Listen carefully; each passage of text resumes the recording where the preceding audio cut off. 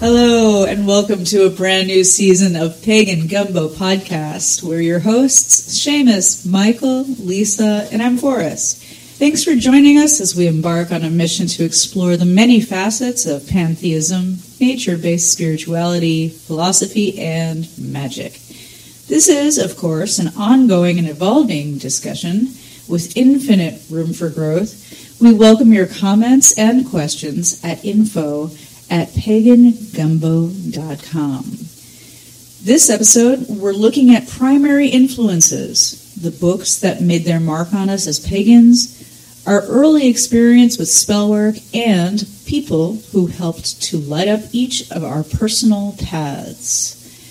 And I turn the mic over to Seamus. How you doing? I'm good. Good. So we made it through the holidays. We're ready for a brand new season. By the skin of our teeth. Yes. It was pretty blustery here in Columbus, Ohio, but we're alive and we have a balmy 40 degrees outside today. You'll get used to it. I hope so. So, your earliest influences, what were some of the books that influenced you, that caused you to pursue this path of paganism? I think it's the normal, as the furnace kicks on in the balmy 40-degree weather. the normal array of books that I think so many people picked up at the local bookstore. Cunningham, Solitary Practitioner was one of the early ones. Buckland's Big Blue, I remember at some point. I think the first book I ever got was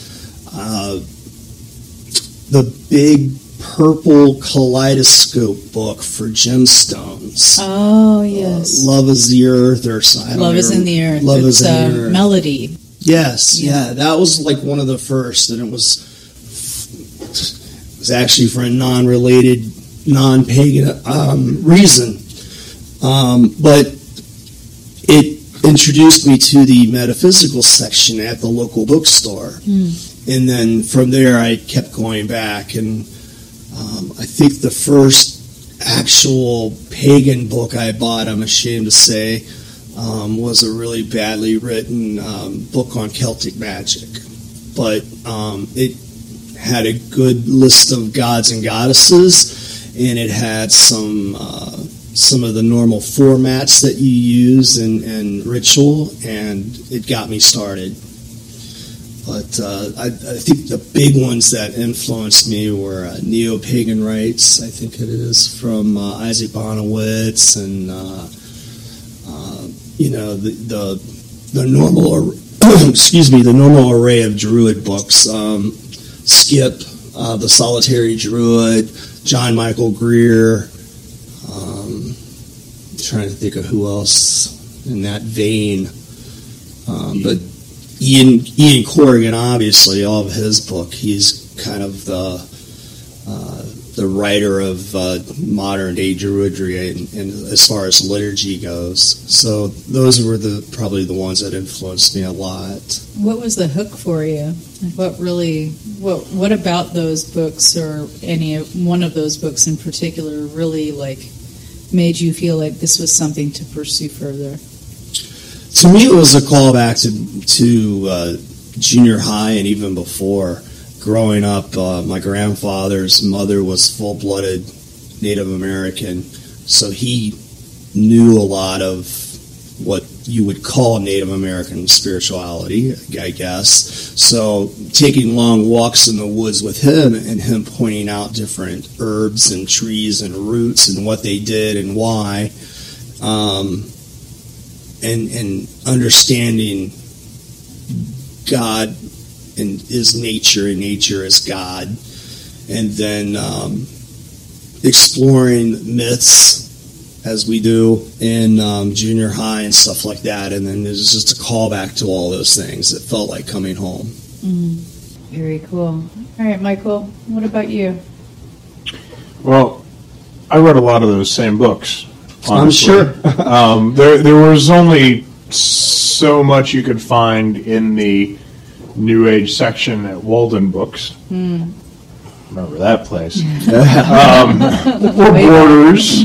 Remember that place. Or Barnes & Noble, which is surprisingly still around. Yeah, mine was Media Play. Yeah, exactly. Media Play, wow. But,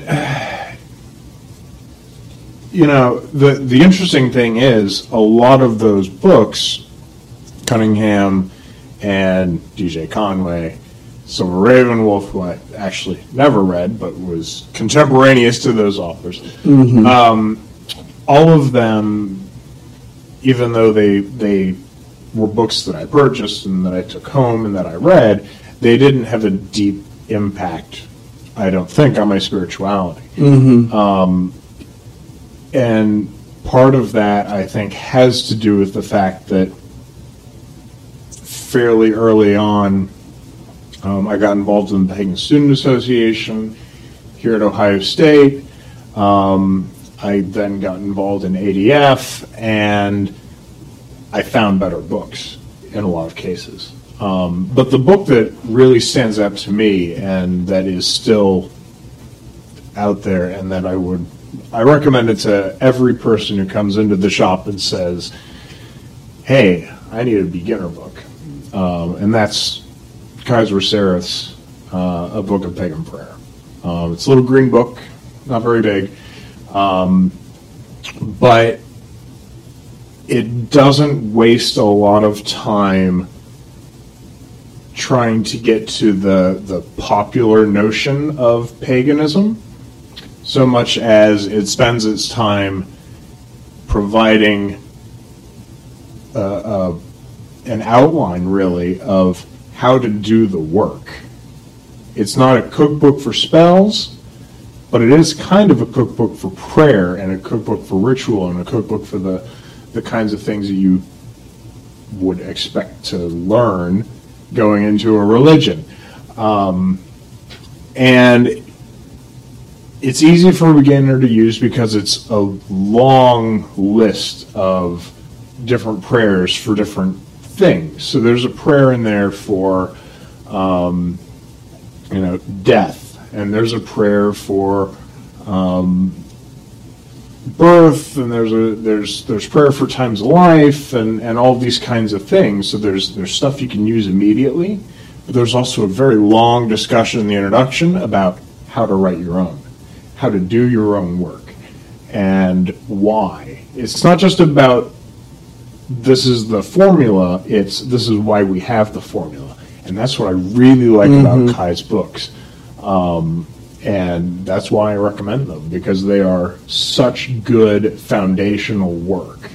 And they are the things that really had a deep, deep impact on me as a baby pagan, as a young man.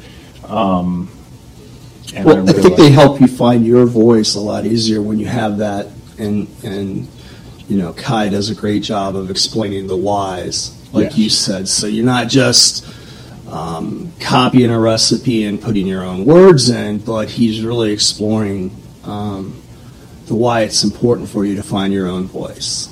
Yeah, it is an excellent book, and he's got a second book. It's got a red cover. It's called A Book of Pagan Ritual, I think it is. Yeah. Pagan Ritual Prayer Book, I think is what it's called. Yeah. I'd have to have it in front of me to see it, but we'll put in the show notes what the actual title is. But there you go. It's also very good, and it unlike the A Book of Pagan Prayer, which has prayers for times of life and things like that, this one has prayers for parts of ritual. Right. And again, it tells you how to write your own and things like that. So it doesn't try and lock you into a voice. It helps you develop yours. That's very cool. And for people like me who aren't familiar with Kai, how do we go about finding the author's name in full? And I mean, we carry the books here at the Magical Church. Oh, absolutely. Yeah, they're published by Red Will Weiser. So and we'll put them in the show notes. Is it just the one word Kai? It's Kaiser. Kaiser Kaiser Sereth. Kaiser Seraph. Yes. Okay. It's difficult to pronounce and say. It's probably I'm reasonably- Gaelic for spell. Bob Smith or something. Yeah, I'm reasonably certain that I've got the pronunciation correct there. Kai will, I'm sure, We'll correct put it me in if the I'm show wrong, notes. because I'll Yeah. shoot him a note and say, hey, we talked about your book. But I hope we said that correctly. Well, cool. All right, Lisa, what were your influences? Well, as far as specifically for paganism, it would be the first one I bought ever was Scott Cunningham's Wicca for the Solitary Practitioner.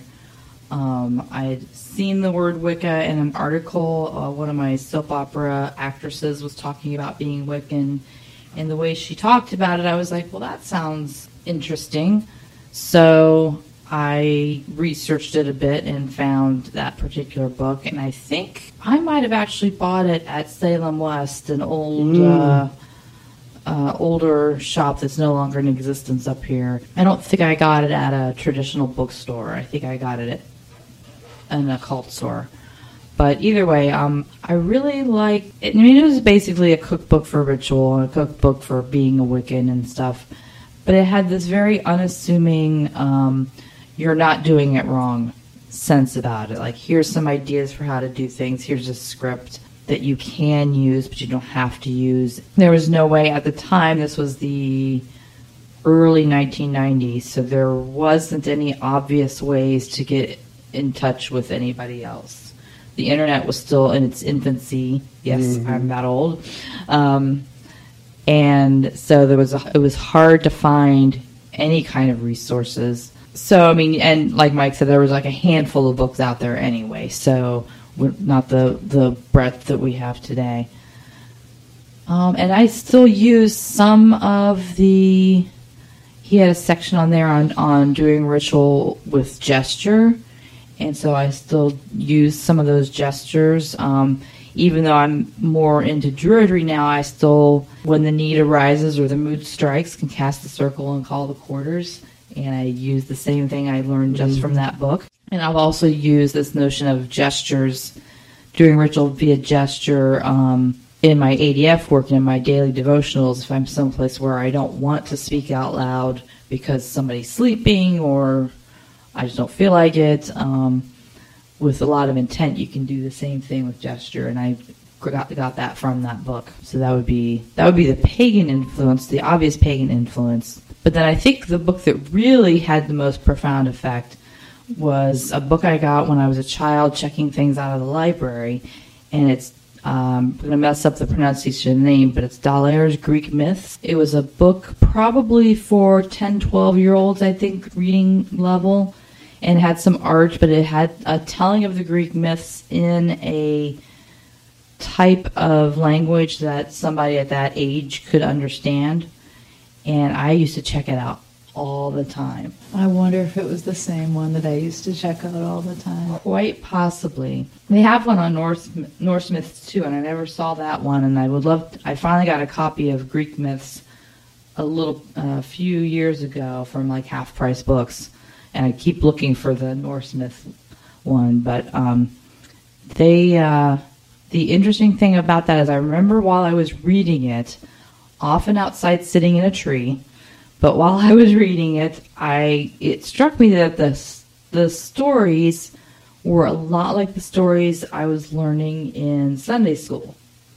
They're about, what's right and wrong and what role the gods have. And I remember thinking at that age, that must be how folks at that time period saw God. Mm-hmm. Which at the time was probably, I didn't share with anybody because I thought that would be seen as horribly blasphemous, but at the same time I thought, well, maybe they just didn't know, in my not being exposed to a lot of other things, I'm like, well, maybe they just saw God as many gods rather than one God, and they just didn't know he was only one God until later. And then, but thinking back on it, no, that's exactly what they saw. They saw divinity as multiple gods, and there was nothing very different about that. So I think that actually probably had a bigger effect. And then I had a subscription to Ranger Rick magazine, which is not a book, but it was all about being an environmentalist.